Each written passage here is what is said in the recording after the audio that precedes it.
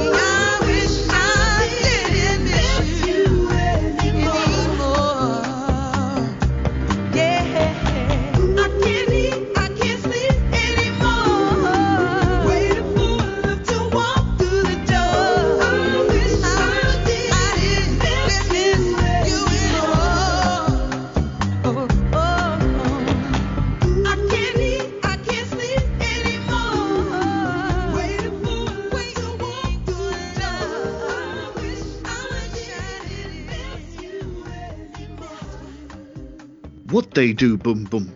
One of my favourite examples of sampling an absolute divine track from one of the greatest voices in music, number 30 in the UK and 79 on Billboard in 2002 from the wonderful album Mahogany Soul, Angie Stone and Wish I Didn't Miss You. I love that. I paid 99 pence for it on tape, if I remember correctly, when it came out as a single. I've still got it in a shoebox somewhere. I must dig it out. I love that song. Yes, and the album's great as well. Welcome to this latest edition of the Parish Counsel. It's episode 471. I'm Terence Stackham, and although she has disappointed her fans this week with the announcement of the cancellation of her TV show, Keeping Up with the Harris, she is here, though. It's Juliet Harris. Oh, well, thank you very much. I appreciate that. Hello. Yes, I am. You can keep up with all of my movements. All you need to do is send a stamped address envelope and a 50 pence postal order to Terence, who will, I predict, will pen some kind of glorious newsletter on a typewriter 3 times a year. That's the plan, I think, isn't it? And one of those, remember those terrible googly-eyed Nash of the dog badges they used to give away with the Beano? Perhaps we could make one of those with my hair rendered in some sort of cotton wool. I don't know, but anyway. Up to you. I was thinking, now that you're not doing your TV show on the E network, Keeping Up with the Harris, it'll give you more time to be a COVID marshal. Oh, absolutely, yes. I've been gloriously and sort of giddily posting pictures of Warden Hodges from Dad's Army all week, because I feel that's a good representation of the sort of person that will feel themselves suitable for this role, and therefore perhaps not terribly suitable. I could walk outside with a bin on my head, I suppose, and shout, but then why would that be different to any other Friday evening, Terence? Indeed, yes. Now, excitement reaching a feverish pitch, as this is the penultimate week of our run of 1990s based quizzes, and then I won't know anything ever again, so let's just glory in this. Make the best of it, Juliet. Yes. Yet again, I've tried to make the questions a little harder, but we'll see if Juliet just sweeps them all up as usual. see if you can beat Juliet. I have 5 people, bands, cultural events, movies, whatevers of the 1990s for you to find in a Who Am I 1990s style. And you may have a maximum of 3 clues. Get it from the first clue, 3 points. Second clue, 2 points. Third clue, 1 point. So there's 15 points on offer. Score 5, you're relegated from the Premiership. Score 8, mid-table tedium. Oh, yeah. I mean, as a QPR fan, that feels very much home. You would know that territory, yes. 12 points, Champions League qualifier. 15 points, Premier League and Champions League double champ. Wow, I think that's perhaps over ambitious, but let's see how we get on. Hope I've made them hard enough this week. Okay, listener, see if you can beat Juliet. Yeah, which Polish soap opera star? Indeed, yes. Yes. Well, I'm thinking if you start getting all these this week, the final week they're just going to start with "I was born," and then you've got to try and get it from there. Yes, indeed. We were formed in 1990. We won Best British Dance Act at the Brits in 1997 and 98. Chemical Brothers. Oh, thank goodness. No, but a great guess. Great guess. Carry on. Oh, thank goodness. My plan is working. Question 2. Our current live band consists of 4 members, 3 of whom are Ollie Burden, guitar, Leo Crabtree, drums, and Maxim Reality, vocals. Ah, that would be your Prodigy. Actually, a Prodigy, 2 points. And my last question was going to be our other member is Liam Howlett, which you wouldn't have needed. And indeed, R.I.P. Keith Flint. Indeed. The seminal front person of the Prodigy and a mild mannered pub owner in his spare time. Yes, indeed, yeah. Second question of the 90s culture. We come from Queens, New York City. We got together in 1985 when Kamal Fareed and Malik Taylor started the group. Kamal and Malik have stage names. Beastie Boys. No, but again, a very good guess, kind of sort of right line-ish. Malik is Fife Dog and Kamal is Q-Tip. Oh, man, what are they called? Tribe Called Quest. Good work. 2 points. Very good. They can kick it, as history taught us. That was going to be the third clue. Our biggest hit was in the UK in 1991. Can I kick it? I don't think I could name any other of their songs. Me too. Me too. I think when I said that was their biggest hit, I suspect it was largely their only major hit. Question 3. My television series ran on ABC from October 1988 to May 1997. Vanilla Ice. Not so. Hmm. But again, good guess. The revival in 2018 was cancelled after our lead star made comments that ABC said were, quote, abhorrent, repugnant, and inconsistent with our values. Oh man, I'm probably going to go down to one for this because I know exactly what it was, but I can't remember. Oh man, I don't know. David Hasselhoff. Okay, so third question. The show is named after me and also stars John Goodman and Sarah Gilbert. Oh, Roseanne. Correct. Terrible things she said in 2018. Let's not dwell on those. Let's move on. So without her, they've gone on. They renamed it the Connors, and it keeps being renewed. So there's a good. I think, apparently. So well, it was a great program initially. It was telling a story that not many other programs did, which is why it's such a shame that she's gone off the rails in the way that she has. But anyway, we move on. Question 4. In July 1991. Journalist Linda Duff, in her Splash column in the Daily Star, led with a story about my band in a shambles as singer Plavka Lonich quit. Oh, I do remember Linda Duff. She was the woman that allegedly invented New Lads. Is she now? Yeah, according to Dave Rowntree. Lush? No. Yeah, okay. Our biggest hit, number 1 in the UK in 1992, was initially banned by the BBC for implied endorsement of recreational drugs. Oh, is this The Shaman? It's The Shaman. What was the song?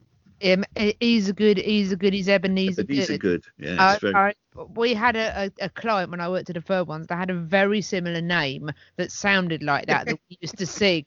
And I remember me and my boss singing it once, and the trainee who was a pleasant young girl, being nonplussed. And we sat down and worked out that she wasn't number one she wasn't born when the single was number 1. Which was depressing for everybody involved, it has to be said. But yeah, whenever I think that, I think of us chanting this client's name to Ebenezer Good. I don't think she ever knew. She wouldn't have known who they were, I don't think. Well done for getting that one. You're on 7 points so far as we come to the last. It's not great, but it's not awful. So let's carry on. You're going from mid-table, but heading towards the Champions League. Let's see. Final question. In 1996, filming of this movie took place in Fox Bahia Studios in Rosarito, Mexico. What year did you say? 96? Yeah, 1996. Fear and Loathing in Las Vegas. Nope. Oh, okay. Here's the second question for 2 points. An etiquette teacher taught the cast how the gentility and upper classes would have conducted themselves in 1912. Titanic it is. 2 points. No, you did pretty well. 2, 4, 6, 8, 9. So you're between mid-table tedium and Champions League qualifier. Very good. So about 8th then, we reckon, which is maybe I would take my place in the Intertoto Cup next year. Who knows? Very much. Obviously they don't have it anymore, but you know what I mean. The Europa League, as I believe it is now. But for some of us, it will always be. We'll always be winning the Rumbelows Cup. Will get us a place in the Intertoto Cup. My toughest stance there paid dividends, I think. Well, one could say that you hung in a buffalo stance as far as those. You want to keep on the 90s theme. Now, the thing is, Juliet, I've got some news for you here. It's not all over. Oh, you say news. There is nothing new about there only being 5 questions, is there really? Because there's never only 5 questions. Not over. There's 3 bonus questions, and they're all on members of 1990s girl groups. Okay, let's try it. Let's give it a go. It's multiple choice. In many ways, it might be guesswork, but let's have some roles. Moment, frankly, let's give it a go. In 1994, which member of a girl group set fire to her football player boyfriend's house and was sentenced to 5 years probation? I mean, it's not ideal, whoever it was it really? Wasn't a great move, really. No. Four multiple choice answers. See if you can pick it from these 4. Cheryl Cole from Girls Aloud, Michelle Williams from Destiny's Child, Lisa Left Eye Lopez from TLC, or Kerry Katona from Atomic Kitten. Atomic Kitchen, Atomic Kitchen. I was going to say, you should see some of the food that comes out of mine. It's not far off. Working on the basis of, firstly, the timing of this, and secondly, which is not as good as your Atomic Kitchen timing. That's the kind of comic timing you can't buy. It's a description of a microwave, really, isn't it? Have you got an Atomic Kitchen? Well, I've got a microwave. In the 50s, it would have been marketed the Atomic Kitchen of tomorrow, wouldn't it, surely? So, also, the fact that she's a bit of a one as well, I'm going to go for Lisa Left Eye Lopez. Oh, what a great spot. It was Lisa Left Eye Lopez. Well done. Yeah, she had quite an interesting life, and which then ended rather prematurely, if I remember. Yes, car crash, unfortunately. But she... I remember admiring that. We may be discussing this woman in a minute, who knows? But remember admiring the extreme honesty of Mel C when she was interviewed on radio, I think, or TV. I think it was TV. She did a song called "Never Be the Same Again," and they got Lisa Left Eye Lopez in to do a rap. And usually, all of these things are, sort of given us. Oh, we really wanted to work together, and we did this great duet. And Mel C basically sat there and went, "Yeah, we got her in to do a rap. She was expensive." And I remember thinking, I really admire the fact that there is no pretense that it's just artistic working together. She was straight up about the fact that they wanted someone to do a rap. They got her and they had to pay, and she was quite a lot of money. Yes. Oh, good Lord. Can you imagine it? Now, question 2. Who currently combines membership of a girl group launched in the 1990s with a career as a community midwife for the NHS? Oh, interesting. Louise Redknapp of Eternal. I mean, I'm not entirely convinced by the fact that you busted into laughter afterwards. But anyway, carry on. Oh dear, sorry, I gave that away a bit. Yes, Louise Redknapp of Eternal. Right. Mariana Goodman of Honeys, Melanie Blatt of All Saints, or Karen Poole of Alicia's Attic? I mean, aside from the fact that you just creased up when reading out Louise Redknapp, mostly because didn't she nearly win Strictly Come Dancing a couple of years ago? She's very much on the stage, I think. The other three are all entirely reasonable options, I think. Whatever I say, I think it's going to be wrong, but I am going to have a guess at Melanie Blatt. It's Mariama Goodman of Honeys. Yes. I thought it might be her. I just thought Melanie Blatt was so out there that it could have been any of them except for Louise Redknapp, really. Well, yes, as you made clear, indeed. Yes, indeed. Final question in our multiple choice on 1990s girl groups. In November 2013, which member of a 90s girl group had her buttock and bosom implants removed? Sorry. Now I'm laughing. If you say me, I'm coming up there to stick one on you. Carry on. I promise you're not one of these 4. Thank goodness. Yeah. Without parents. Kerry Katona of well-known group Atomic Kitchen. Yeah. Mucha Buena of Sugar Babes, Mel B of the Spice Girls, or Adele Lynch of Bewitched? I'm going to go for Kerry Katona. It was Mucha of Sugar Babes. I thought it would be one or the other. Indeed, Mucha. Harley Street Clinic. Indeed, she also appeared. This is, you know how I love to shoehorn a local connection into anything I possibly can. Yes. I should edit my local paper really, because we can find this is right up there with a Scottish newspaper that recently tweeted Rangers target former Rangers target Lionel Messi, and someone then replied, "Oh yeah, that Lionel Messi. I haven't worked out who he was before you pointed that out. Former star of the main stage at Hastings Pride, Mucha Buena." She appeared on the main stage last year and won many friends. I love her. I love her music, and I like her as a person. I think she's great. So, a song for Mutya by Groove Armada is one of the best guest spots of the last few years, the last couple of decades. I think it's great. Well, I hope that Mutya is living a happier life. She says she is. She says it's yes. Life is less stressful without these additions. Well, yes, fair enough. I mean, it must be difficult to sit on trains, I mean, let's not interrogate this too Well, you'd much. be tipping one way or the other, wouldn't you? Every time you stood up, you wouldn't know which. You just sort of tip forward, tip back. I'm not sure how well riding pillion on a motorbike would go for her. So I'm just glad that she can live a fuller life again. Well, I say a fuller life, a less full. You know what I mean? A less. Yeah. Yes, an easier life. Yeah. Yes. Coming up are always 100% accurate football predictions for the. Indeed. Yes, get all your money. Don't get all your money, and don't put it on our predictions for the new Premier League season. That's right after this most extraordinary cover of a psychedelic rock track you'll ever hear. Just for the lols, I won't say who it is, and Juliet will tell you in a few minutes. It's getting it done. When lights close a tired eye, I'll soon be with you, my darling. Give you my dose surprise. I'll be with you soon, my darling. Be with you when the stars start falling. Oh, oh, oh, oh, oh, oh, oh. Can't you hear me calling? I've been waiting so long to be where I'm going in the sunshine of your love.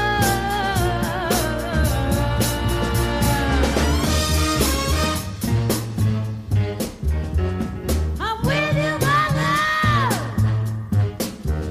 It's the morning and just with two. Yes, I'm with you, my love.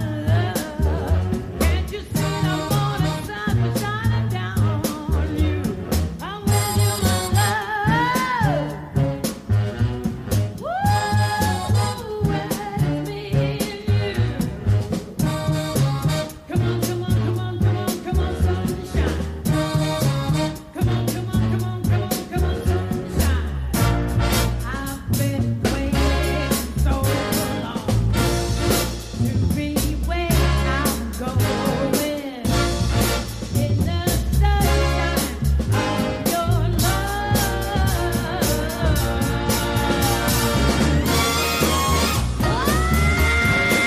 Come on, baby. Do you hear me screaming for baby? I'm waiting for you there. I'm waiting in the sunshine. I've been waiting so long to be where I'm going. Yes, I've been waiting so long to be where I'm going. Ooh, I'm waiting so long in the sunshine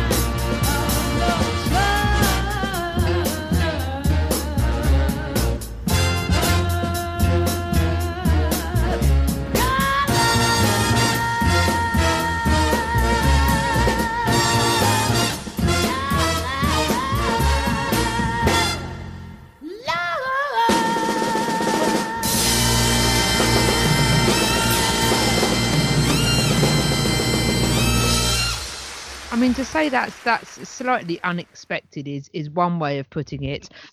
You might, who knows, if you're very clever, you might recognise the side people on that, who are Herney Heckscher and his big band, and also Tommy Flanagan.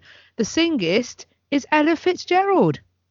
Wonderful. Which is unexpected, but it's glorious, isn't it? As you say, a great soul version of a psychedelic classic, which didn't come out very long after the original did. It was still within the 60s, so it was quite current. It was that kind of proper American soul that they used to do, where someone would release a song that everyone really liked, and people would learn to play it off the radio, and then they'd rush it out within a few months. So I don't know if the same happened there, but anyway, she had a really great late period, Ella Fitzgerald, Fitzgerald, which doesn't often get talked about, but she did a couple of pop albums later on in the day that were really great because she was singing songs that really you wouldn't have expected Ella Fitzgerald to sing in a million years, and had evidently having a ball doing them. She had a great version of Get Ready by The Temptations, which I think we've played before as well, and I think she did Got to Get You Into My Life as well. She's a Norwegian Wood possibly. She certainly had a run at a few things, and I think that is such a brassy version and a great vocal, and it does make me feel really sunny in these last vestiges of what's past for our summer season. So that is Ella Fitzgerald and Co, and that is Sunshine of Your Love.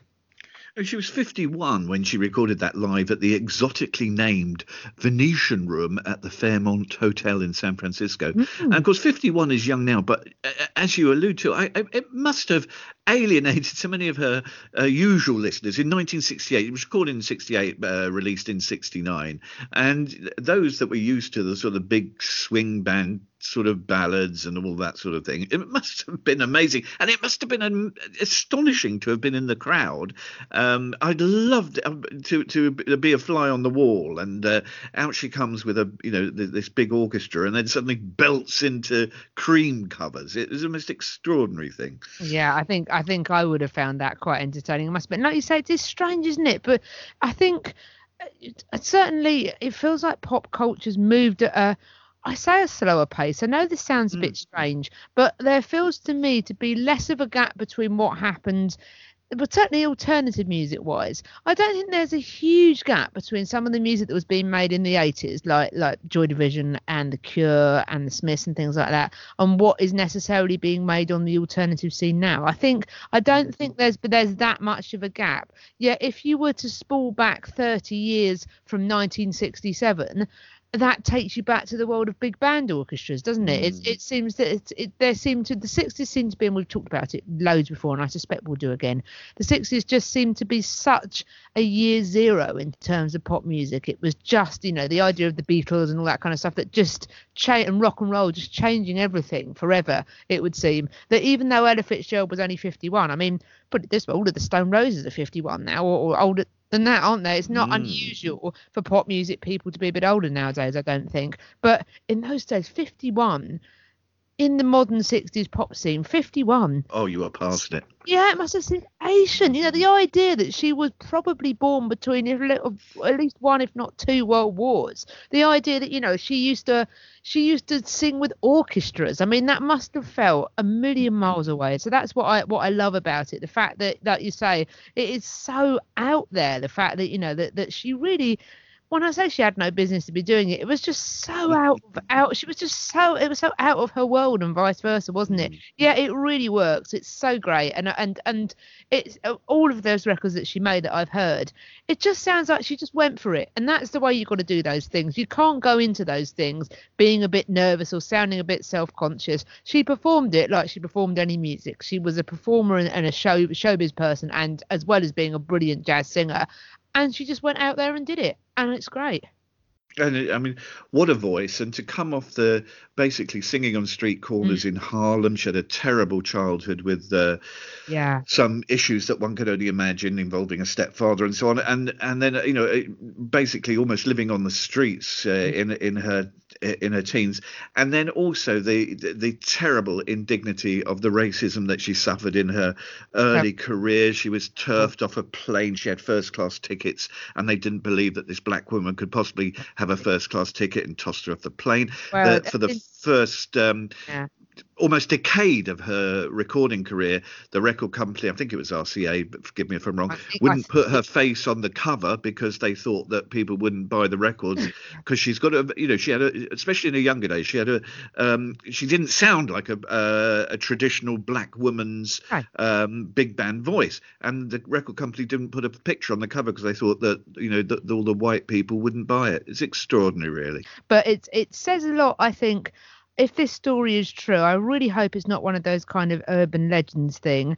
Marilyn Monroe, who is often written up as this kind of tragic / somewhat promiscuous figure, was a great friend of Ella Fitzgerald, and apparently their friendship was born out of the fact that Macambo in Hollywood refused to let Ella Fitzgerald play because of her race, and so Marilyn Monroe got round this by booking the front row out for weeks on end, and her friends would all go and watch Ella Fitzgerald, and because Marilyn Monroe and her friends went, everybody else did, and they were lifelong friends after that, apparently. And I think that says so much about Marilyn Monroe, that, you know, that's allyship. I think when we've talked previously in recent weeks around sort of Black Lives Matter and that sort of thing, allyship isn't just, you know, as it would be now, tweeting or you know, putting your picture black or that sort of thing. Allyship is showing up and doing something that counts. And Marilyn Monroe used her privilege to do something that really counted, and I think in its own little way changed the world, and certainly changed the world of music. So fair play, Marilyn Monroe. Absolutely. Now, for years and years, we have given our tip-top predictions for the coming football season. Yeah, again, I can't get to that end of that sentence without And that. But the then people at the end, that brought you, yes. at the end of that season, we look back and reflect in the glory of those predictions and how astonishingly accurate we were. Actually, we try and gloss over our usually poor record, but here we are again, Jules. I find mine funny. You try and retain a sense of dignity. That's not something that ever crosses my mind. So anyway, we carry on. Normally we run our predictions in early August, but these are not normal times, of course. Yeah. Now you can play along with us at home and check out if you perform better with your predictions. It's pretty likely as the season unravels. I was going to say it's a fairly low bar. It has to be said.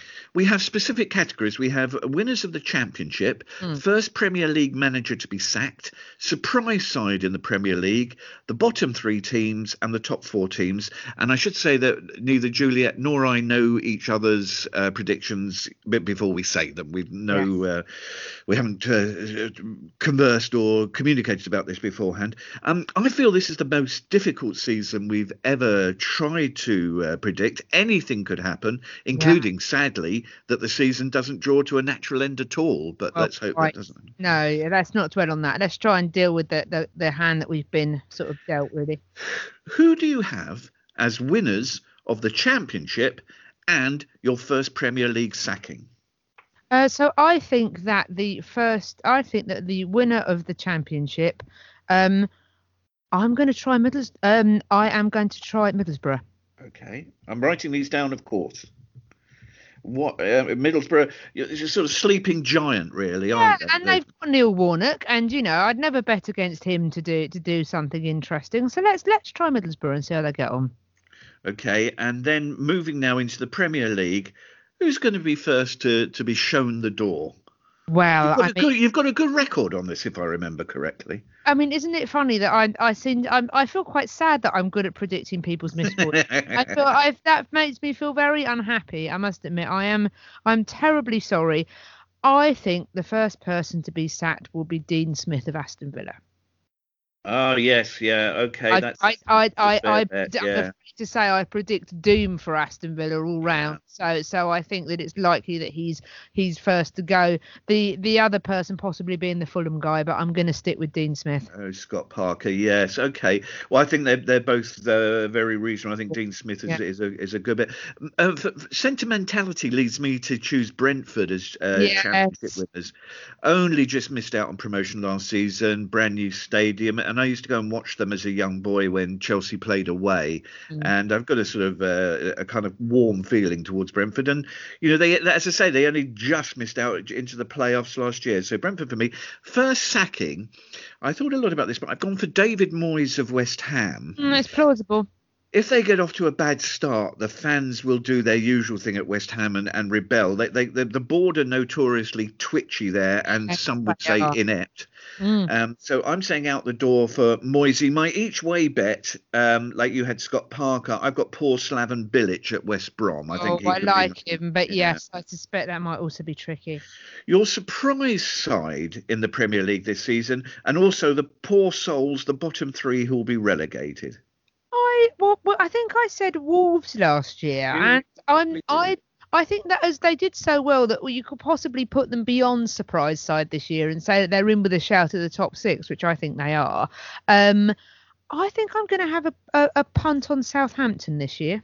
Okay, that's very brave, because They finished in the sort of middle spell, but they have got a good middle area last season. Very good manager. I think it's very highly thought of down there. Ward Prowse was picked for England this week. I think they've got they ended very strongly. I think. So I can see I can see them. I can see them getting within a shout of the top six before, tailing off slightly that people do. But I like the manager. I think the relegation scare probably did them the world of good. I think in terms of shaking them up.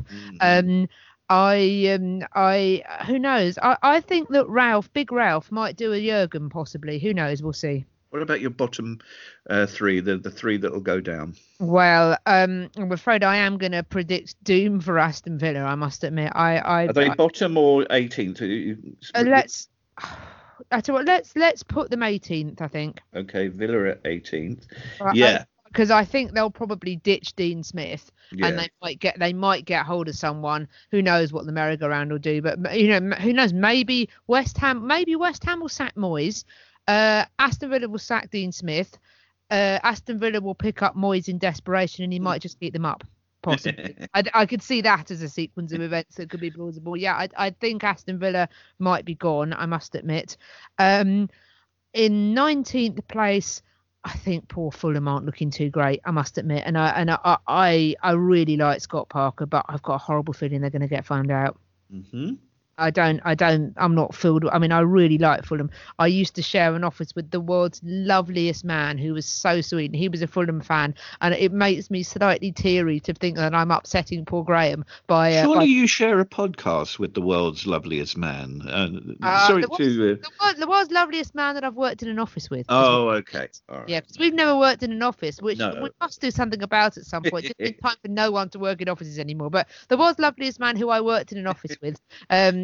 You see, I love how you're so easy to put everything aside and to not let everything be about you. That's one of the great things I admire about you constantly. The reason that I always think of Graham is that this was an office that wasn't very happy to work in, and we shared a room that was literally a cupboard under the stairs. It was the boot room because we were the only people that liked football, and it was that year that Fulham had that magnificent Europa Cup run. Yes.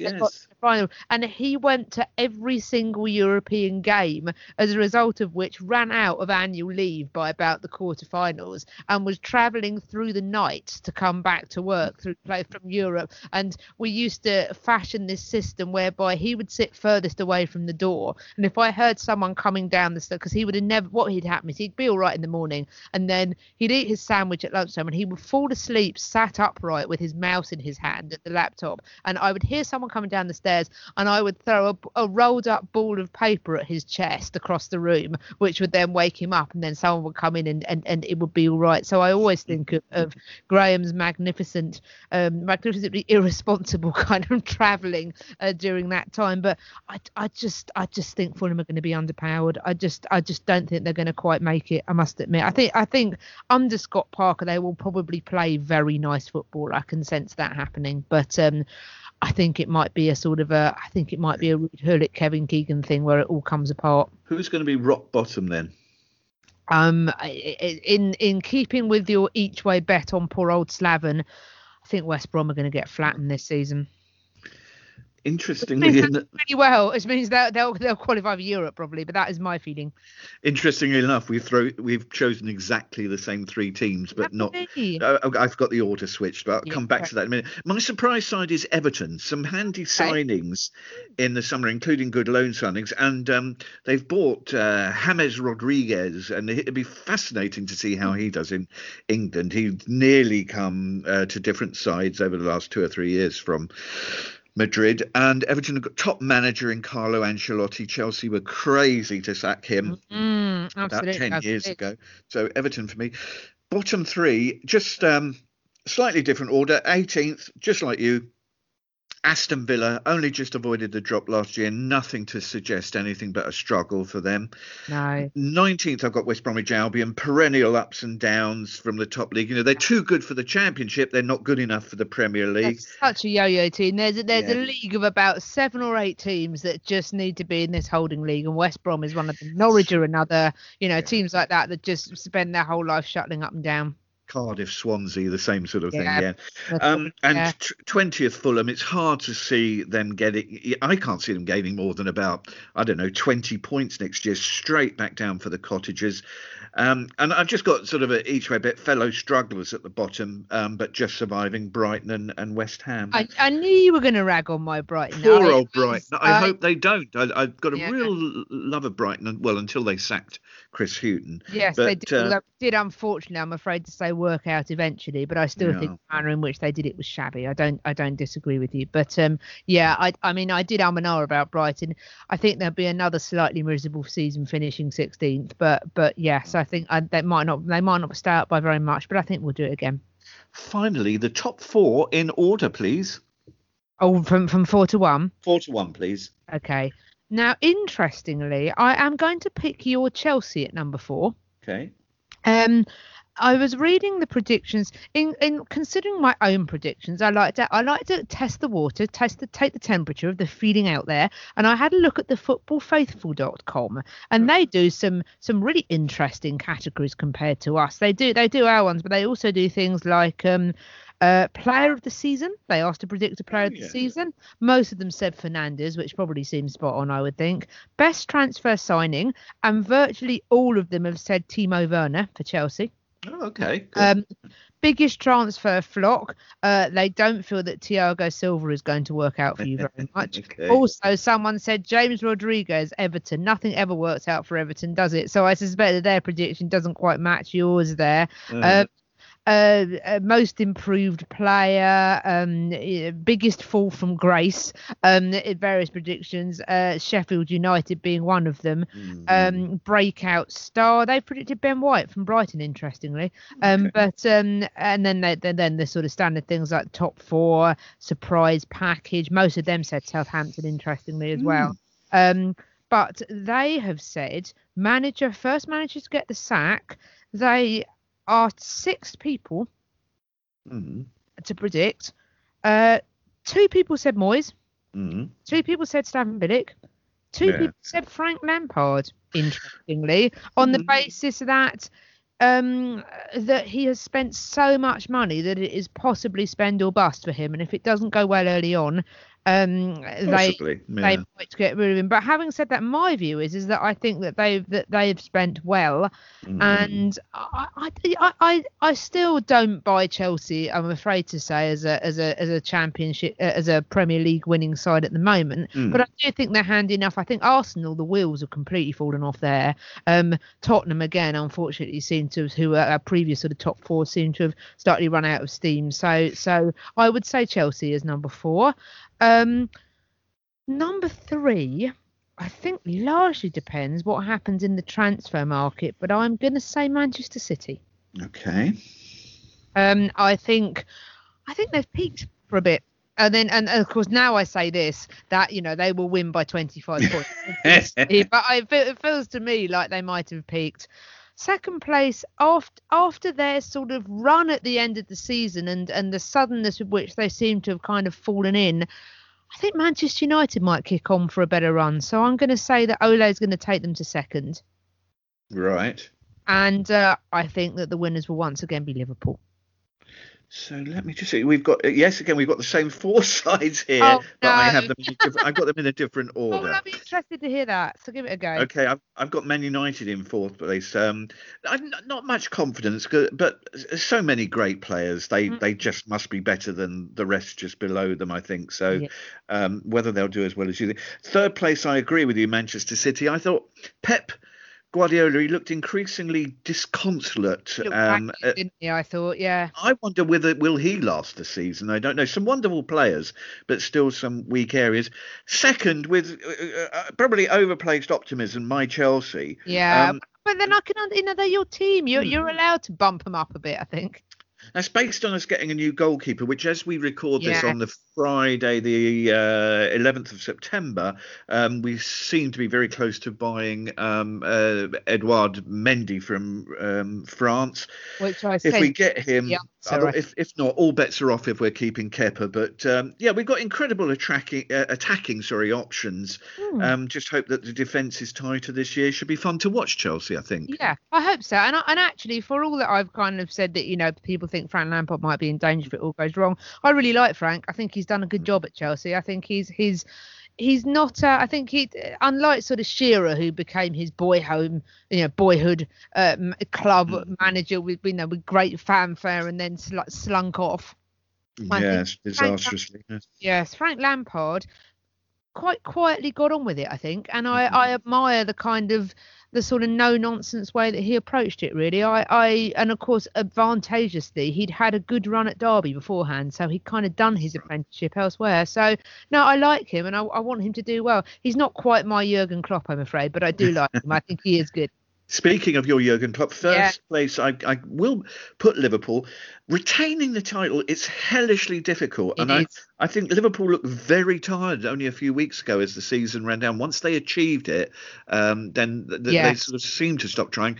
And I think I remember quoting this at the end of last season. I always remember John Terry saying, because he's won the Premiership a few times with Chelsea, that the next season, it is so hard to get that motivation back up to that hungry level that you need week in, week out. However, having said that, I'm not 100% convinced, but they still look on paper better than any other team in the division. So that's it, isn't it? Really, well, I think that's the word, isn't it? They look like a team. I think more than any of the teams we've chosen. They seem like a team. I mean, if I really wanted to do top bants on this podcast, I mean, regular listeners will know that I'm occasionally committed to winding up people. You know how I think the wheels come off at Arsenal? They wouldn't get relegated, would they? Gosh, God, I can't imagine it, because I just can't imagine them ever being worse than Villa, Fulham or West Brom. Well, they'd have too far to fall, wouldn't they? But it wouldn't surprise me if there was a David Moyes style disaster when he was at Manchester United. I don't know, but I don't think that they wouldn't get relegated. I mean, they simply have too far to fall, don't they? I think that's the thing. But if there is going to be some terrible disaster, of course, now we've said this, Arsenal will win by miles. But there's some, I can just sense it's just gone wrong at Arsenal. I think I can't explain why. It's just not good at the moment, and I don't know what's going to change that. And they only seem to have bought in the last 9 months to a year ex-Chelsea players who are in their mid-30s. So that seems to struggle. Talent, have they really? No, it's a strange strategy. It's what I mean. Arteta's bought what he knows, hasn't he? Really, and possibly so. That seems to be where we are. So watch this space on Arsenal. I'd be interested to see. Coming next, who on earth would be a music critic? That's next after this wonderful track from the Explorers Club. How's your day been? Are you driving? Wish we could ride together. Called you up 'cause you're hiding. There's no reason you should be, 'cause the sun don't care. He'll be watching you anywhere. Yeah, it's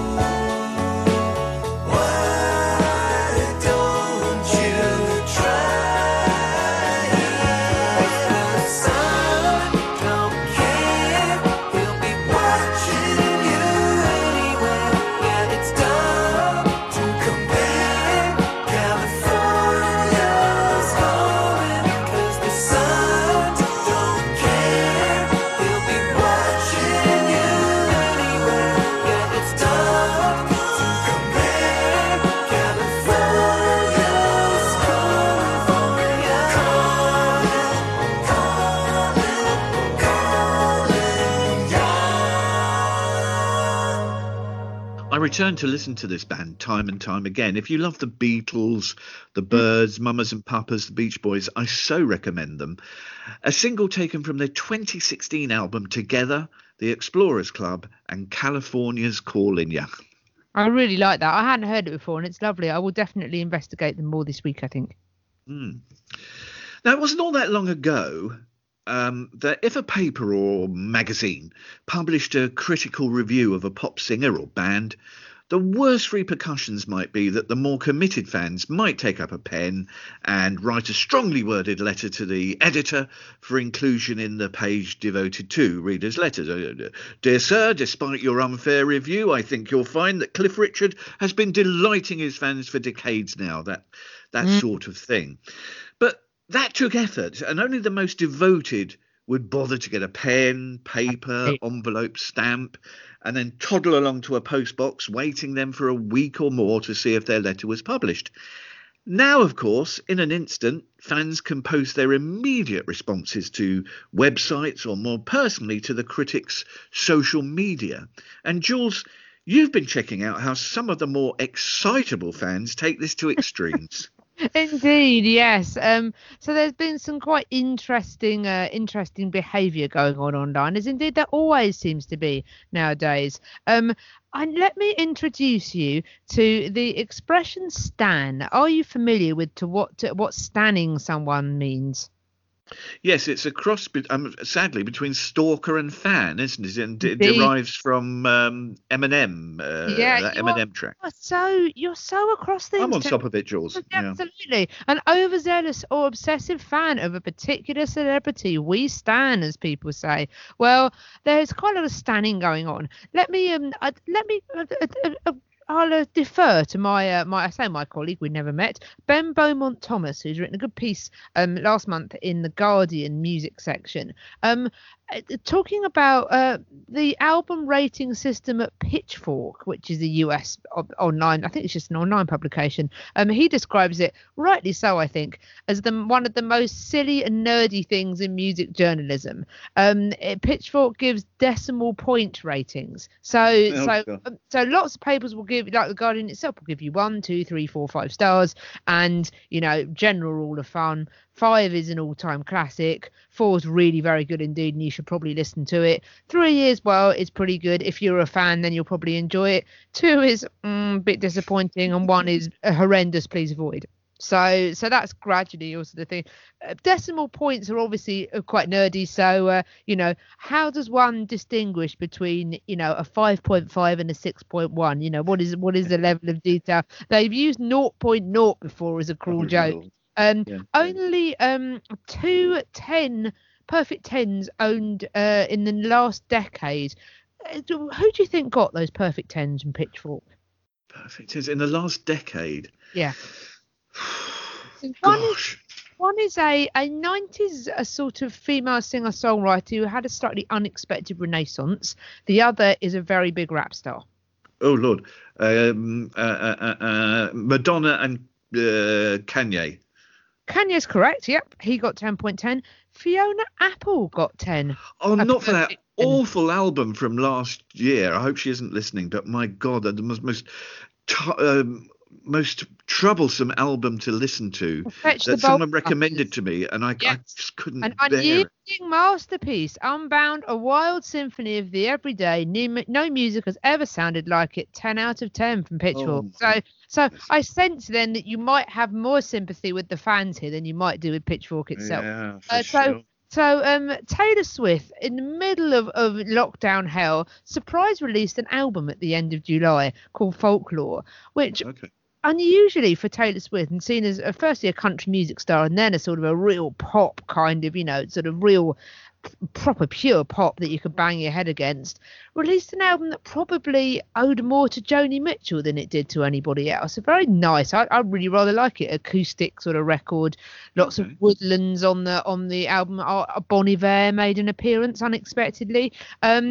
It got very well. It was released to an array of high scores, 5 stars in the Guardian.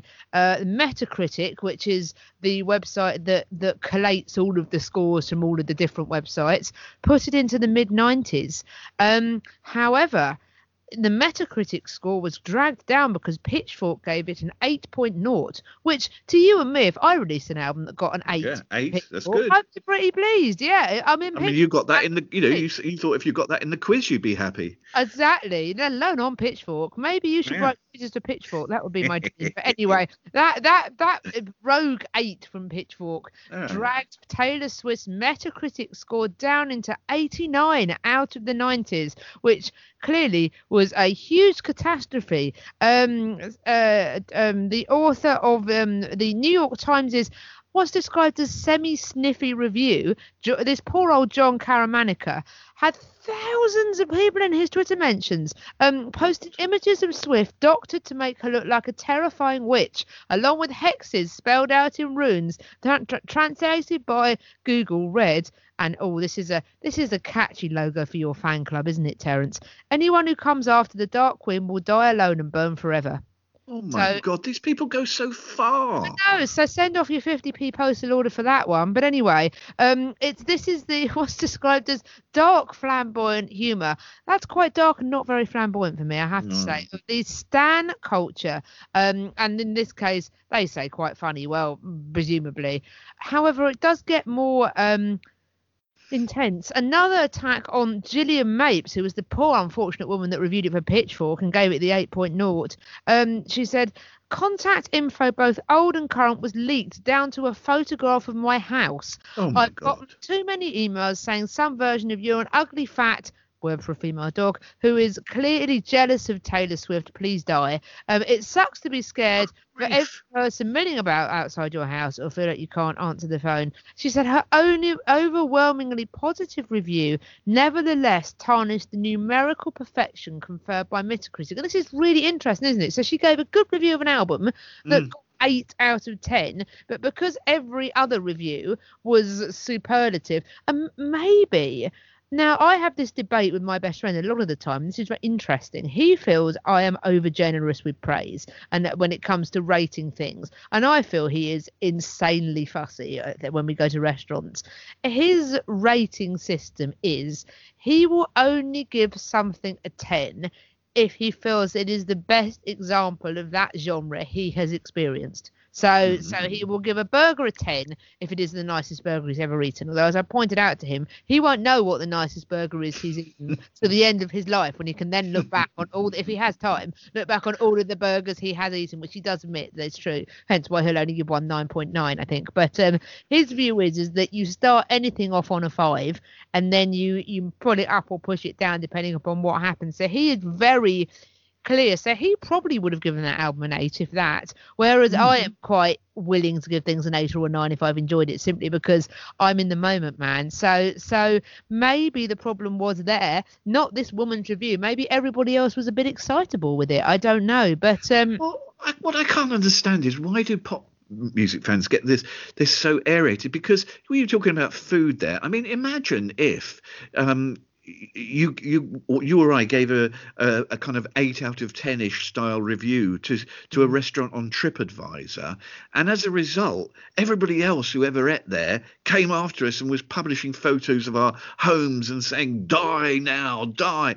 I mean, wonder why on earth pop music, and I should think Taylor Swift would be absolutely alarmed herself to think that people were doing this in her name.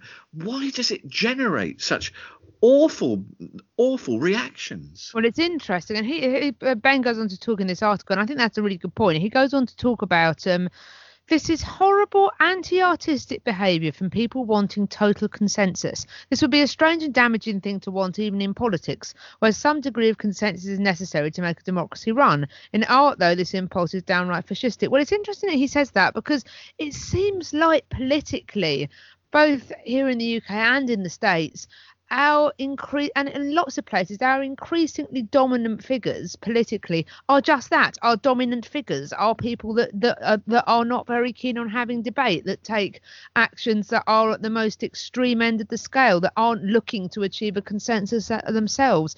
In the case of Donald Trump, I don't need to call him Dominic Trump then, got super many angles, but yes, Donald Trump, Boris Johnson and the crash course with the EU over here, Vladimir Putin, there are all sorts of figures. The problems in Belarus.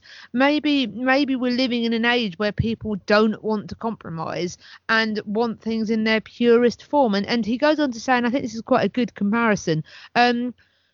These attacks are provoked by the absolutism of stan culture. Stans have a devotion to their stars that is truly religious, and like other religions, their faith can be a powerful framework for self-definition and focusing beliefs. It's kind of gone beyond liking someone's records or even admiring their art or them as a person, like you would do Todd Rundgren, like I would do PJ Harvey, for example. And he says, being a fan means being part of a community of like-minded disciples that you may have struggled to find before, and that is intensely meaningful. Maybe online fan communities are insanely strong now. They go far beyond what we would have necessarily known by meeting friends through music. Even me meeting people on internet message boards when I was younger. The intensity of this.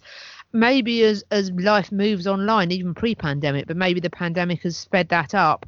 Young people are more likely to engage with other people online, particularly if they're not going to school and not be able to meet people in social arenas. I don't know. But he also points out, actually, ironically, that the backdrop to it is that actually album reviews are less important than ever before. I mean, in the past, if you wanted to know if a CD was good enough to spend 16 quid on it, which was a lot of money in the 1990s, has to be said, reviews were helpful. And I think we talked about music press previously. Now anyone can hear it on a streaming service and judge for themselves. So actually, it says here the review exists purely for deep critical analysis, which is frankly a niche interest. I mean, that hurts, but yes, true. The audience, particularly for the essayist reviews at Pitchfork, because Pitchfork's reviews are not like the sort of 50 words and stars at the bottom that you and I might read in broadsheet newspapers. They are often long and ponderous, frankly, even if they are good. And so it says for the essayist reviews, they're mostly hardcore music fans unpacking meaning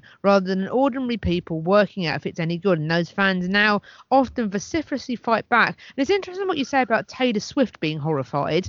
Not all artists take that approach. Lizzo and Halsey both publicly confronting a reviewer over her reviews of their respective latest albums. Or personally, on a pragmatic basis, that's not a way to guarantee yourself a good review of the next one, is it really? So it's very strange. There's some interesting points to think around this, I think, in terms of of the intensity of this and whether or not people are now using this as a way of replacing communities, replacing religion, maybe replacing identity. And in a time where we all seem to have too much time on our hands and not enough people there, maybe this is starting to express itself in slightly strange ways. I don't know. I mean, fan communities can be incredibly empowering and an incredibly good thing, but knowing someone, a friend of mine made a documentary about a music fandom that then resulted in her receiving death threats. It's very difficult. It seems to have gone beyond. I mean, when people talked about Beatlemania in the past, I don't think they ever really threatened to kill anybody, did they, those girls? I don't think they were ever really quite as angry towards critics as these people are now. It's very strange. Well, a curiosity is this form of extreme abuse of writers and critics. It happens in other spheres too in music. A friend of mine who writes about classical music, a few years ago, he wrote a piece praising the singer Catherine Jenkins and her way of crossing over boundaries to get more people interested in classical music. Well, it turns out there are classical music fans who have this sort of hatred of Catherine Jenkins and feel... Yeah, they feel she's a sort of upstart, a fake, who's destroying the history and pomp of the classics, all that sort of thing. Now, one woman has continued her campaign and still will occasionally pop up and send aggressive messages purely built on her negative feelings about Catherine Jenkins. And in fact, if you're interested in looking at, after the podcast, anybody listening, a bit more about that, you only need to Google Catherine Jenkins and Geraldine, for that is her name, the awful person going nuts about her, to find out more. So it's not just in pop music. So going back to the beginning, who indeed would be a music critic in the current era?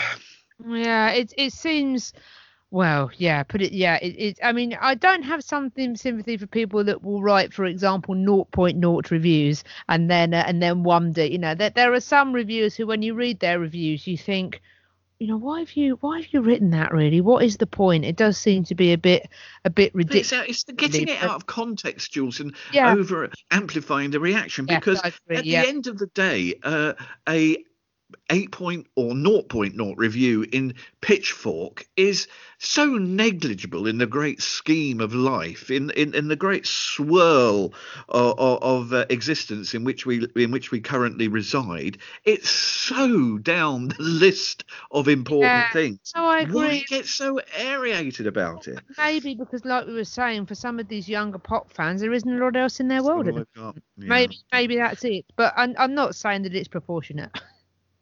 Well, thanks as ever for listening, and hopefully not in groups of more than 6 people.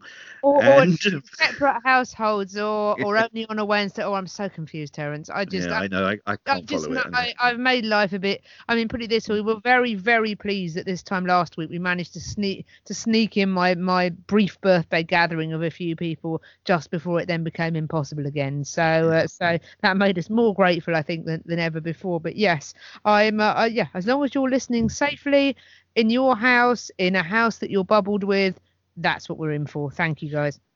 And thanks also to Hilly and Rona. Yes, Now, waves from this end. Thanks, chaps. just thinking, Jules, and many people would be asking this of themselves as well. Where might it be possible to hear more of your lovely voice and your marvellous taste in music, which no doubt includes Atomic Kitchen? I'm now thinking of some kind of kitchens of distinctions, atomic roosters, sort of mash up. If I could come up with that for next week, I don't know. I nothing we will. I mean, the Fortunately podcast that I listen to, they always call each episode a different title each week, and they take a snippet from something that one of them said, and they decide that that's the name of it. I think this week's podcast would definitely be called Atomic Kitchen if that's what we did for ours. I think that was your most bon of Mo's, I think. But, you're kind to say so. I do a little thing on my Mixler channel. If you go to mixler.com, so Mixlr, much like Tumblr, Grindr, all that sort of thing, the vowels are released, so it's mixler.com. Search my name on there and you can find my channel, and on that you can listen to it through the page. And I do little broadcasts on Saturday evenings from 5 till 7, Sunday evenings from 7 till 9. Saturday evenings I do a little Northern Soul show, the Saturday Social, Northern Soul, Motown, Soul Mod, that sort of thing. And Sunday evenings something called Smooth Sailing, which is yacht rock. It's as calm as the other one, isn't really. Yacht rock, MOR, classic pop, easy listening, that sort of thing. So we do that from 7 till 9 and just kind of glide out of one week and into another. And now, to play us out, a duo about whom it could be said they were, I don't know, maybe 50 years ahead of their time, Jules. Absolutely. I was a huge fan of them. I had the pleasure of seeing the Silver Apples. It would have been it would have been 3 years ago now, because it was in the run up to the 2017 general election, if I remember correctly. An unusually balmy light in April or May. I think it was incredibly hot upstairs in the Printworks where I saw them. My favourite Friends band Ye Nuns supported, and then the Silver Apples headlines. They were a sort of a duo that started in the late 60s using 40s audio oscillators, founded by Simeon Cox.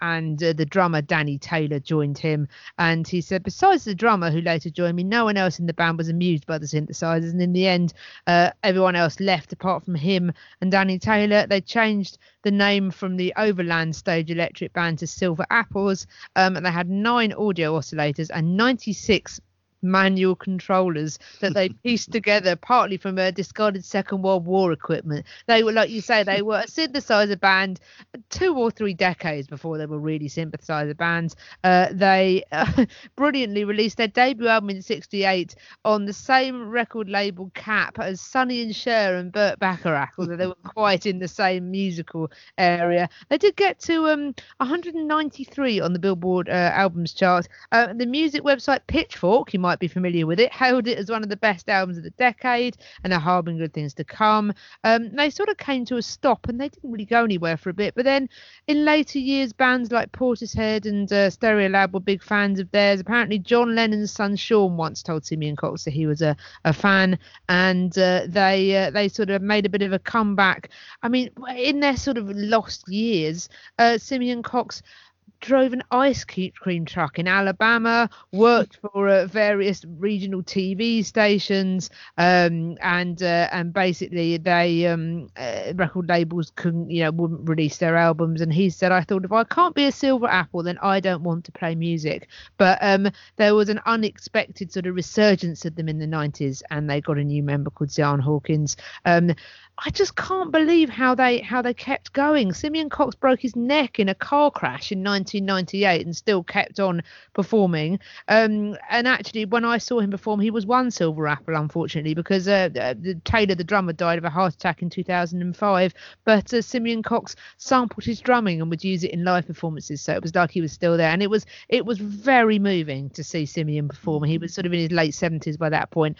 This kind of white-haired old man, essentially, would come out surrounded by synthesizers and sequencers and just pump out these techno bangers for sort of, but I will always remember that gig. I love the Silver Apples, like you say, really ahead of their time. Their last album that he released, Clinging to a Dream, in 2016 was lovely, and I think I've picked something from that because I think I picked the Wonder song on here before, but I'm so sorry to hear of Simeon's passing this week at the age of 82. My friends, the nuns that play with him, said that he really was the nicest man and a pleasure to work with. So I am sorry for his passing, but I'm so glad that he's left us this lovely record behind. So this feels apt for him going and also for where we all find ourselves at the moment, really. From Clinging to a Dream by Silver Apples, this is Missing You. Stars used to shine at night, and jars were filled with wine. Trees used to be so green, the breeze was once free. The jars were filled with wine.